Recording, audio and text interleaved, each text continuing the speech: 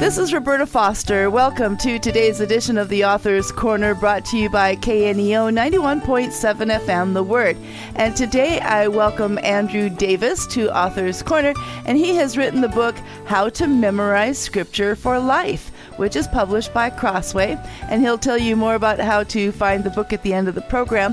Here's a little bit about Andy. He's the senior pastor of First Baptist Church of Durham, North Carolina, and the founder of Two Journeys Ministry. He's also a visiting professor of church history at Southeastern Baptist Theological Seminary, and he's an author of several books, including The Power of Christian Contentment. And so, Andy, thank you so much for being with us on KNEO today. Well, it's a joy to be with you today. So why is memorizing Scripture important to you? Before we get to the how-tos and all that, why is it an important thing to do? Well, I think this is one of the greatest gifts that God's given me in my Christian life, is the idea and then the strength to do it over many years. I've been memorizing Scripture since the beginning of my Christian life in 1982, but really since 1986, working on extended portions, whole books.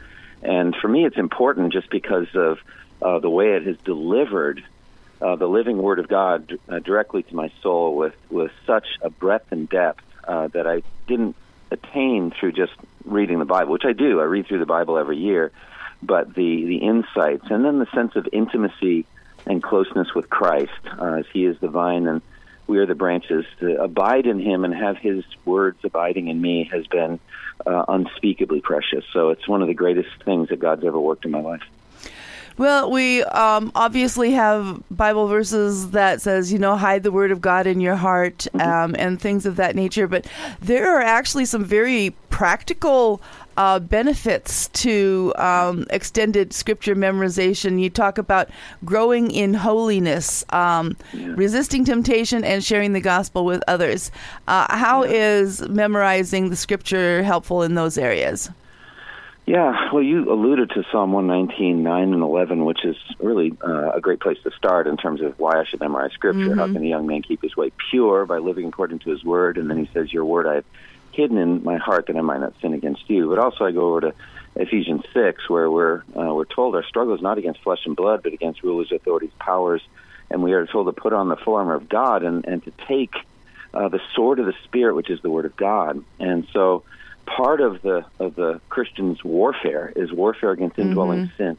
And the Word of God is living and active and sharp, and it's able to put sins to death, put temptations to death, to enable us to kill evil thoughts, to take every thought captive. And so having the Word of God memorized gives you the weapons of righteousness in your right hand and your left as you're fighting for holiness. And it is a fight. Romans 7 says, we have to fight sin every day. The very thing we hate we do, and the things we want to do we don't do. And so the Word of God is powerful.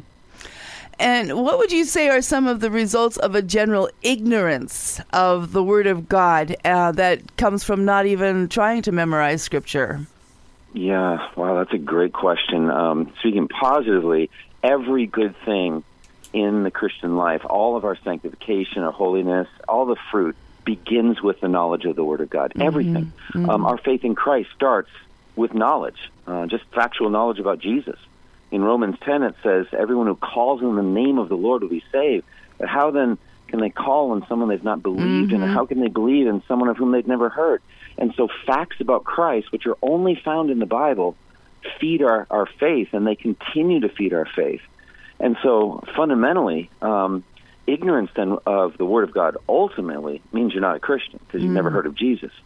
But then I don't think you can be mature as a Christian, generally ignorant of the Word of God. And so I actually think the book of Judges is a display of what happens to God's people when they don't know God's Word. It's a horrible book. Everyone did what was right in their own eyes.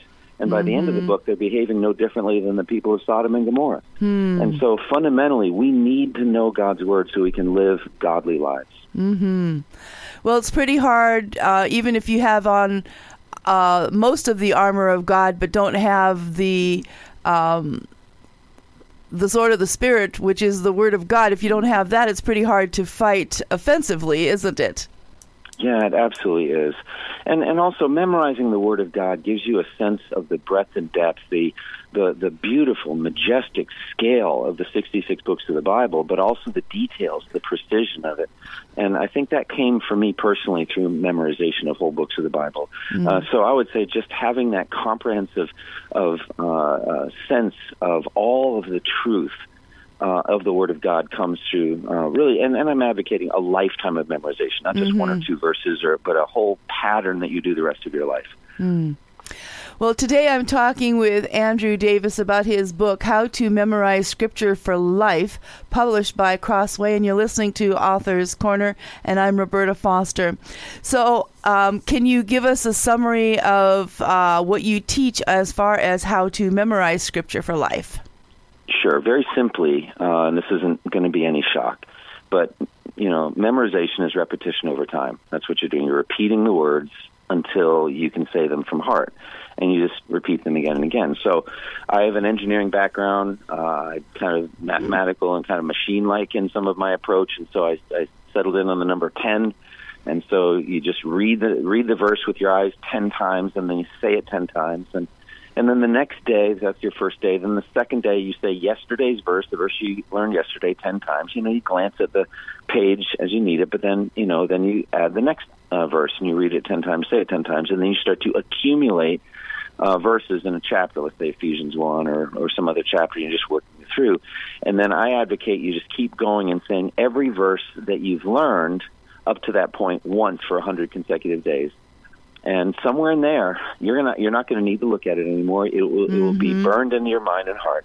And then I advocate that you kiss the verse goodbye. After 100 days, let it go, and don't try to retain it. And just keep moving through chapters and books that way. As I said, I'm advocating a whole lifetime of memorization because we all have a limited bandwidth. There's only so much we can retain. So I would just say the issue is the pattern and the learning you're getting and going through it that way. So 100 days, you'll get a lot of insights, and then you'll be able to let it go. And you'll still remember themes. You might even be able to recite it. Not having looked at it for years, you could, but not most of the verses. Many of them will fade, but the truth will still be burned in your heart. I can think of one of the primary objections right away, and you've probably heard it, but that's going to take a lot of time. Yeah, it does. But it takes as much time as you want to give to it. Right. For me, I'm a regular preacher of the Word and a teacher and a writer, and so this is my life work, and so I give myself to it like a surgeon would give him or herself to their profession. So this is what I do. But for the average person, I think a verse a day really doesn't take that much time. I think if you really know the verses, like let's say you do your 100 days and you're halfway through that, 50 days in, you don't need to look anymore. They're burned in. You can always already say them, like the Pledge of Allegiance or something. It's just right there. And you recite it while you're driving or while you're washing dishes or doing some mindless thing, and it doesn't add anything to your time. It just makes you use your time better. So I think in terms of focused, concentrated time, probably no more than 10 minutes a day. Okay. How about the importance of which translation to memorize from? Do you recommend sticking with only one for a period of time, or say this month I'm going to go out of the King James, and that next month I'm going out of the New King James, and that type of thing? Yeah, I don't think it matters that much as long as it's a reputable translation. And I just want to say for a moment, we are rich in the English language in translations. Yes. I was a missionary in Japan for several years with my wife. The Japanese Christians only have 2 translations to work with, and one of them is very archaic Japanese, and the other one's a Roman Catholic translation, and itself is rather old. And so they don't have what we have, which is about every 5 years another good translation shows up.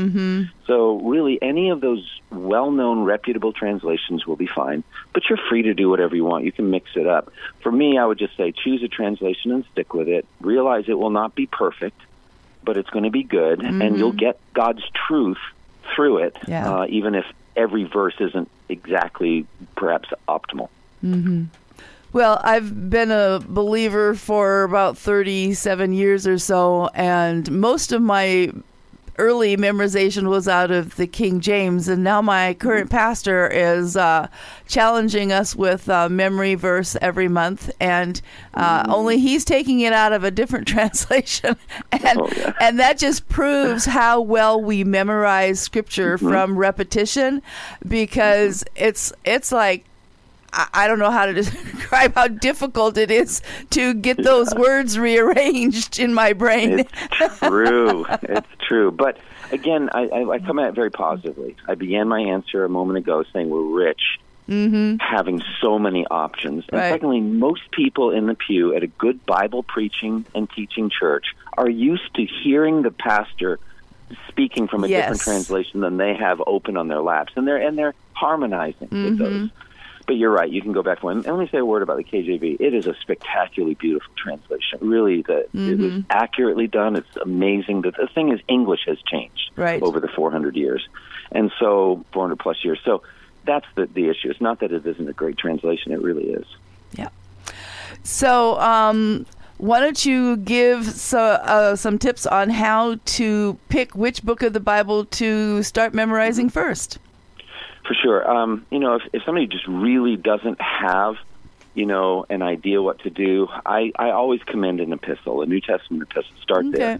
They're short. They get to Christ and to holiness and to Christian duties very quickly and clearly. And you get a lot of return on a rather limited investment. And if people don't know which one to do, I generally commend Ephesians, 155 verses. It's a great place to start.